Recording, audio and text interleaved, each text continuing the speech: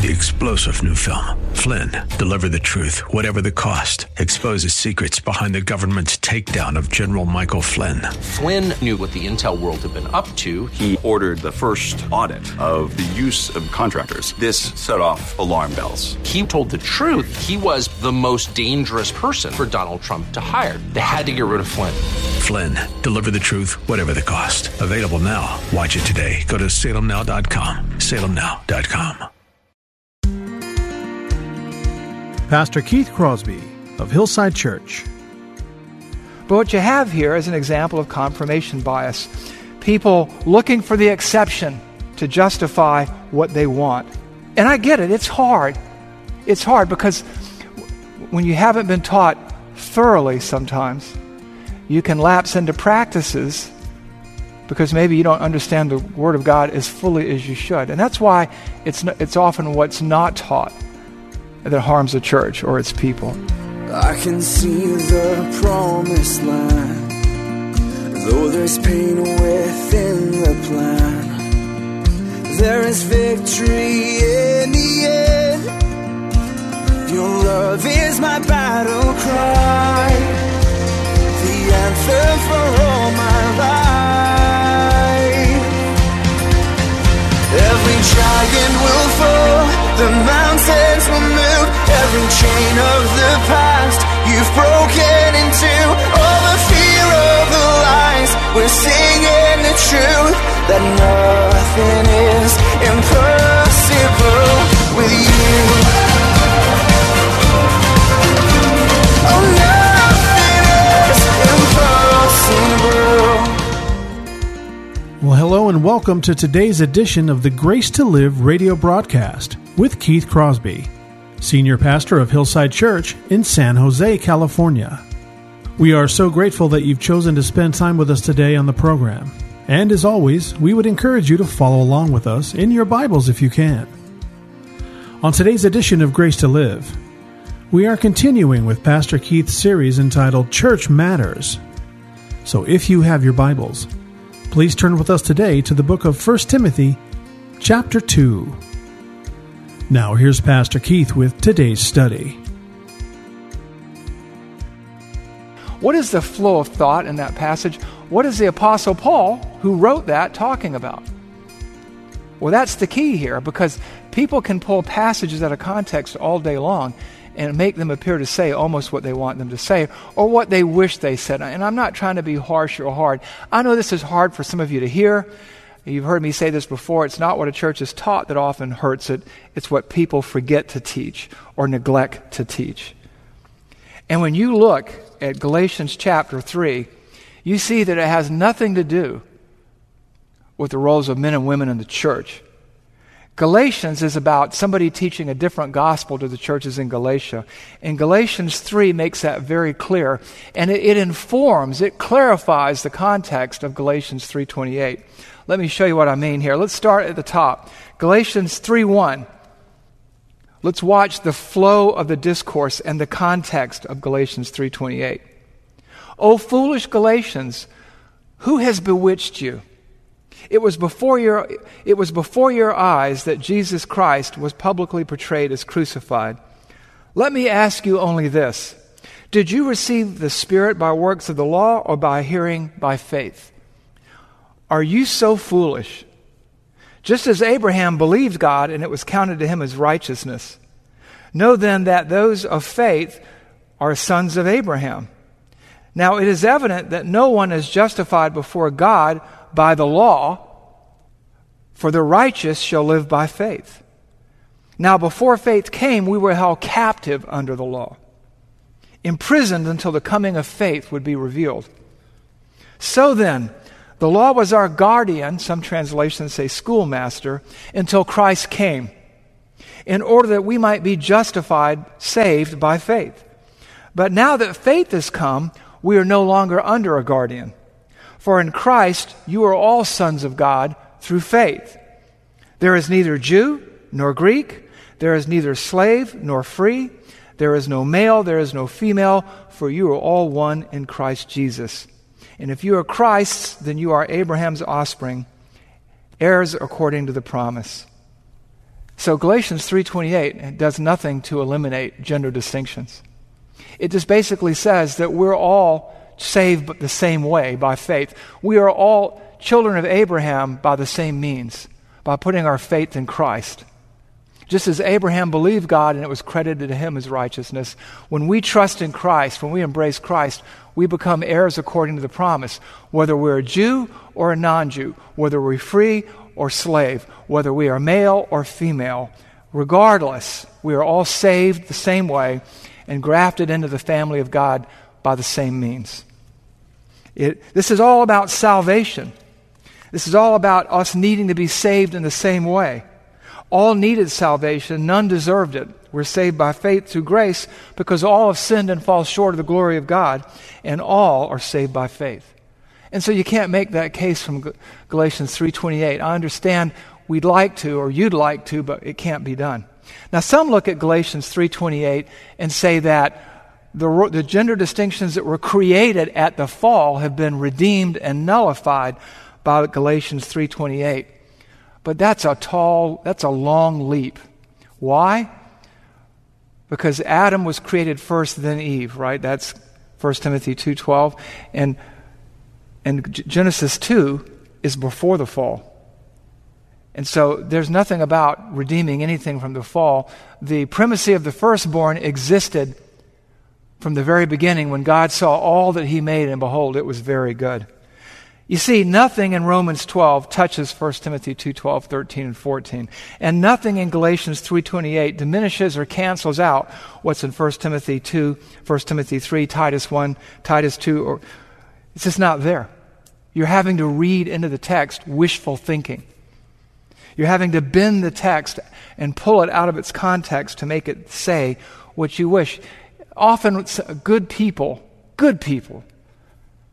godly people are falling prey to something called confirmation bias, to looking for anything to justify your preference and just jumping on it uncritically. That happens. Let's talk about objection number 3. Objection number 3 is this. What about all the women of the Bible like Miriam and Deborah and Nodia and Priscilla who led, who taught? What about them?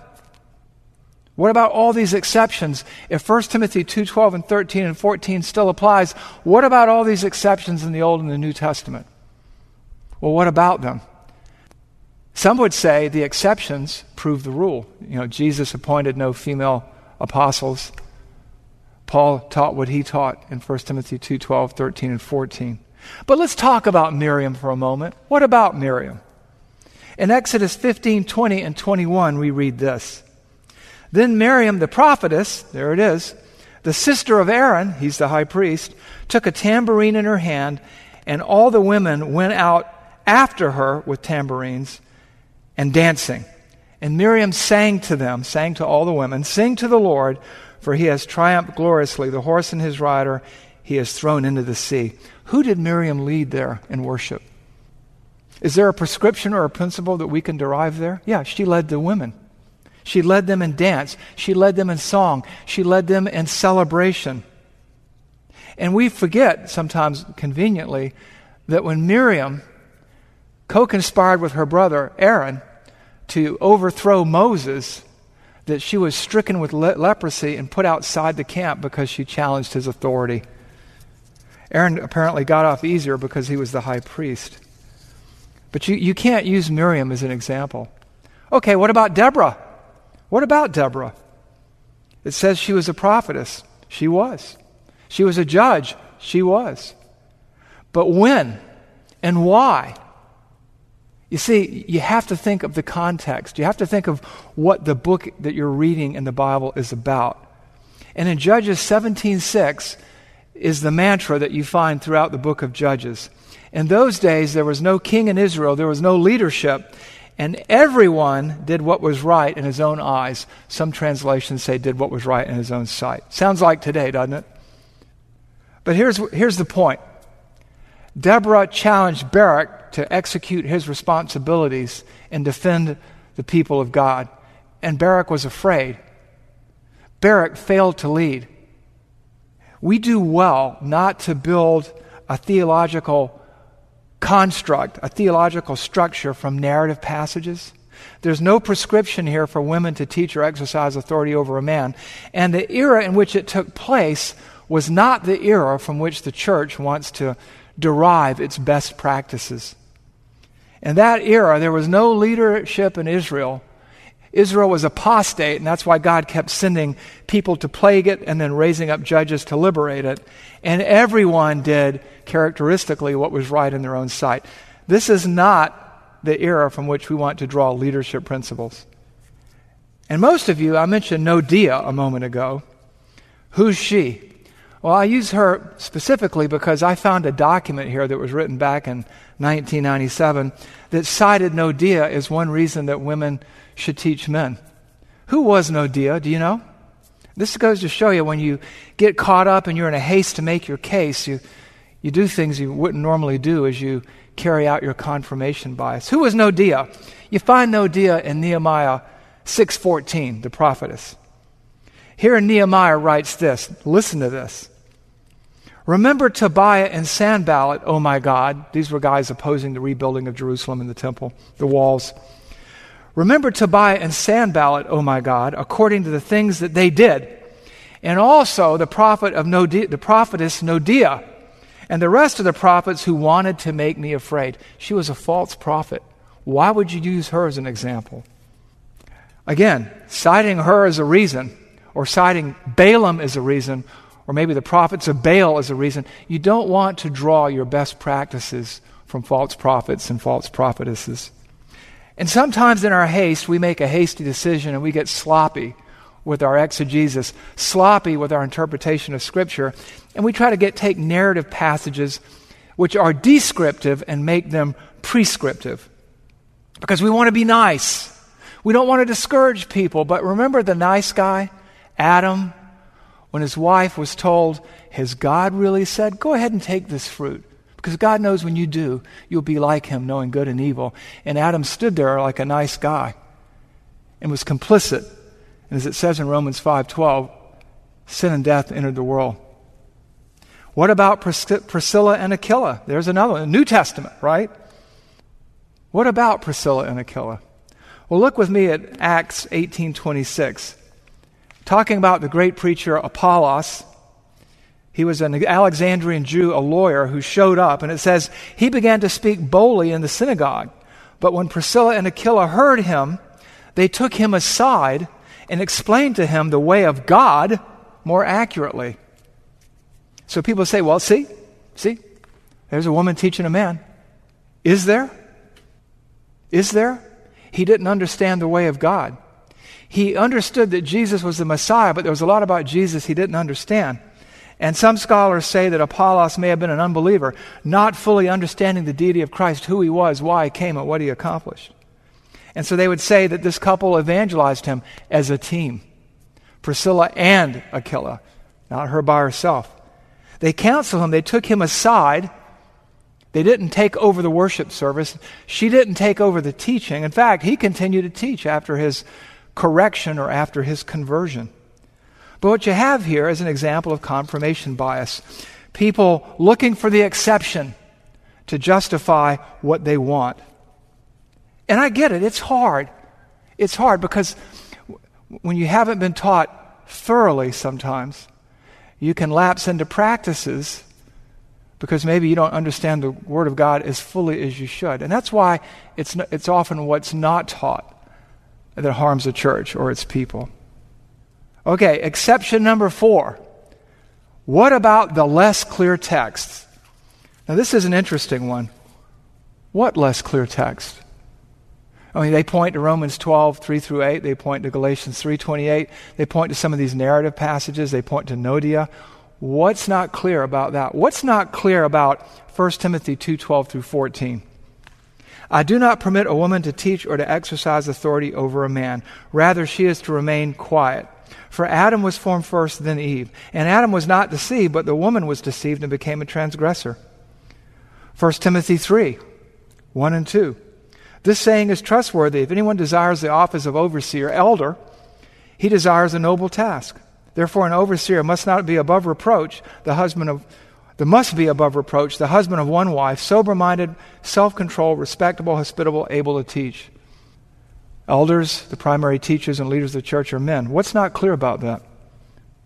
Titus 1:6, if anyone is above reproach, the husband of one wife, and his children are believers and not open to the charge of debauchery or insubordination, he must hold firm to the trustworthy word as taught, so that he may be able to give instruction in sound doctrine and able to rebuke those who contradict it. Or verse 13 in 1 Timothy 2, for Adam was formed first, then Eve. Or 1 Corinthians 11, or Titus 1, or Titus 2. What are the unclear texts? In the pastoral epistles, it's pretty clear that God has established interdependent roles and goals for men and women, and those roles and goals aren't exactly the same, and that there are restrictions, just like there was in the Garden of Eden. And we do well not to ignore God's prescriptions, not to go outside of His parameters. And so, you need to understand that the Scriptures are clear. It's not rocket science. The text says what it says, and you and I can't make it say anything differently. We can't. So what's the big deal here? What is the big deal? And I said this last week, it's not about women, it's not about men, it's not about elevating one over the other or anything like that. It's about the inspiration of Scripture. It's about, has God really said that women cannot teach or exercise authority over a man? Has God really said this is a forbidden fruit you should not touch? Now, it's obviously not as serious as an offense as what took place in the Garden of Eden. But God has said this. The Scriptures have spoken plainly. That's the doctrine of perspicuity, which is a hard word to say 3 times. Perspicuity, perspicuity, perspicuity. That's the clarity of Scripture. It says what it means what it says, and it's understandable. What's the big deal? It's about the authority and sufficiency of Scripture in every aspect of our lives. The Word of God has something to say about every inch of thread that makes up the existence of our being, including church matters. And church matters matter to God, and they've got to matter to us. This is about worship, about an inward commitment to God, a consecrated heart that bears witness to the goodness of God and the roles that He has established and ordained for men and women, whose cup runneth over. So what do you do with this? What do you do with this? Let me give you some suggestions for application. And you see the word finite there, because I cannot give you a list of 767.251 things that you can and cannot do. Application is the work of the student of God's Word. And I can't cover every circumstance and situation, but I can tell you this. There are gray areas. People often ask, well, just how far can I go? How far can I go? How close to the edge can I get? Wrong question. You know, in premarital counseling, if a couple asks me, well, how far can we go without forfeiting our purity? I would say, wrong question. The question isn't how much can you get away with. The question is, what does God want? How can I bring pleasure to God? How can I bring glory to God and good to others and grow in the process myself? How can I do what I do for the common good that I may encourage other believers? But that said, there are gray areas. Let's talk about couples. Couples can serve together like Aquila and Priscilla, or Priscilla and Aquila. This could be a small group. They could facilitate a marriage class together. But you just want to be careful, right? You don't want to violate God's Word. God is good, and He's offered us His best. Let us not demean the good gifts that He's given us. Conferences. What about conferences? Well, a conference isn't a church service. A woman may be a panelist at a national, regional, or international conference. She may take part in a panel discussion. This is particularly true of, whether it's technical expertise but it's not a regular gathering of the assembled church. I attended a conference a few years ago. There was an ethicist speaking on abortion. The woman had a PhD in ethics, and she had a Juris Doctor. She was a lawyer. But it wasn't a church service, and she wasn't telling me how to live my life before God. And she wasn't exercising in an ongoing basis spiritual authority over me. Then there's baptisms. We often have people give testimony when they are baptized, men and women. We'll have a mother and a father come out and pray and say a few words. Nothing wrong with that. Somebody may talk about how their faith enabled them to survive cancer or overcome hardship, or may share experiences from Christian service. This is bearing testimony, but it is not teaching and exercising authority over the congregation. You have to ask yourself, am I in authority over the people that I'm speaking to? Are they the gathered church under the authority of the teacher or the preacher? Is this an ongoing teaching engagement or a series of engagements? Are the listeners gathered together in obedience to God's word in Hebrews 10:24 and 25? Or what is this? So that's the gray areas. Be careful. Beware of the half-empty glass. Beware of the nice guy. He says, go do what you want to do. You just want to be careful. I remember years ago, we were baptizing somebody at my church, and the lady got up there to give her testimony and talked for 35 minutes. She had her unsaved family, a handful of them in the back, and she ended up preaching a message. And I remember people going, whoa, what's going on here? And I said, look, guys, she got carried away. I'm not going to lay awake at night worrying about what if. Stuff happens. But when it comes to these gray areas, be careful. Second thing I want to talk to you about are books and commentaries. I had somebody say to me, would you use a commentary by a female? I have. Is she teaching me or exercising authority over me? No. Is she in the room with me talking to me, saying, thus saith the Lord? No. A commentary or a book is really a matter of witness. Somebody is telling you about a passage they wrestle with or a situation they encountered, and they're really bearing witness. And so sometimes we watch videos, sometimes we watch movies, sometimes we read books, sometimes we read commentaries. It's not the same. Well, I feel like they're my teacher. Well, you feel wrong, because that's not what the Bible is talking about. It's not the context. Now, if that person was there and present, then you might be moving into a gray area, and I would say be careful, be very careful. And the third application I'd give you is this. When in doubt, be careful. Be careful. Err to the conservative. Why would you want to see how close to the line you can get without crossing it? It's not that complicated. We are here to celebrate God's goodness, to celebrate God's will, that He has raised us up for such a time as this and gifted us with certain gifts and pointed us at certain ministries and laid out certain opportunities for us and established certain protections and parameters for us. I remember hearing a lady speak at a conference. She has a ministry called Sheology, and she's kind of a hip-looking, millennial-looking kind of lady, and she was talking about that she had heard somebody talking and saying, well, it's okay, if you want to be a housewife or a mother, or if you just want to minister to children, or if you just want to minister to other women, that's okay. But me, I want to do more.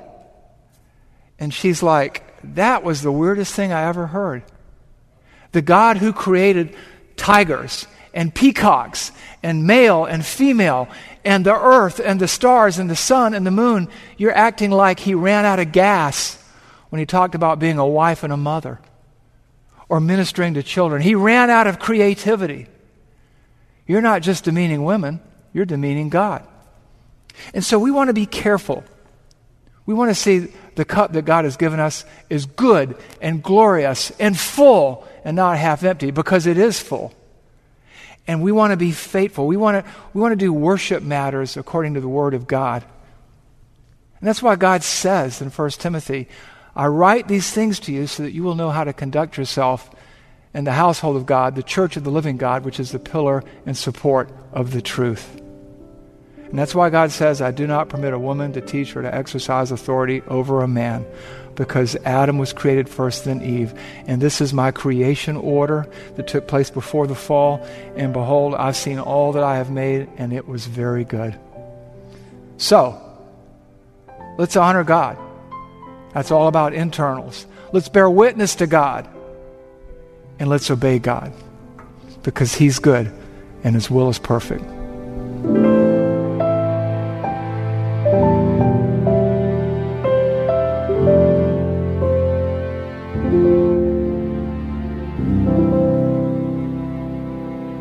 Pastor Keith Crosby, with today's Grace to Live radio broadcast. We are so grateful that you've chosen to spend this time with us today here on the program.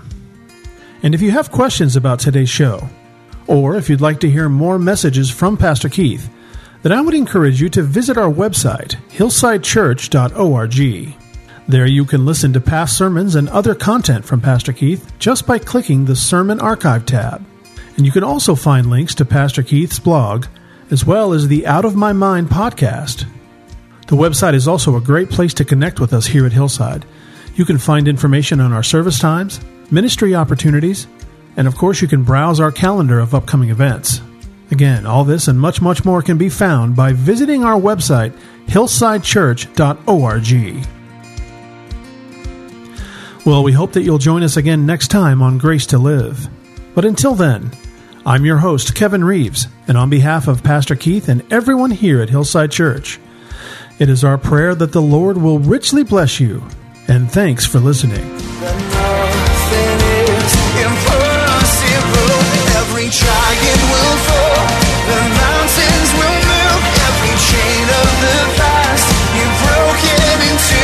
All the fear, all the lies. We're seeing the truth. That nothing is impossible with you. Oh, nothing is impossible.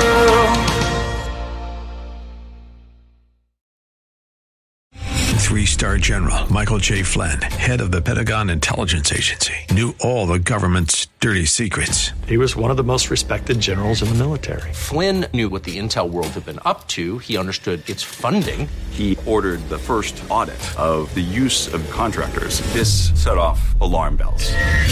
The explosive new documentary, Flynn, Deliver the Truth, Whatever the Cost, uncovers the facts behind this scandal. Flynn told the truth. He was the most dangerous person for Donald Trump to hire. I find out the worst enemy that I'm going to face in my life is right here in America. They took my assessment and they wanted me to change it. And I was like, I'm not changing it. They had to get rid of Flynn.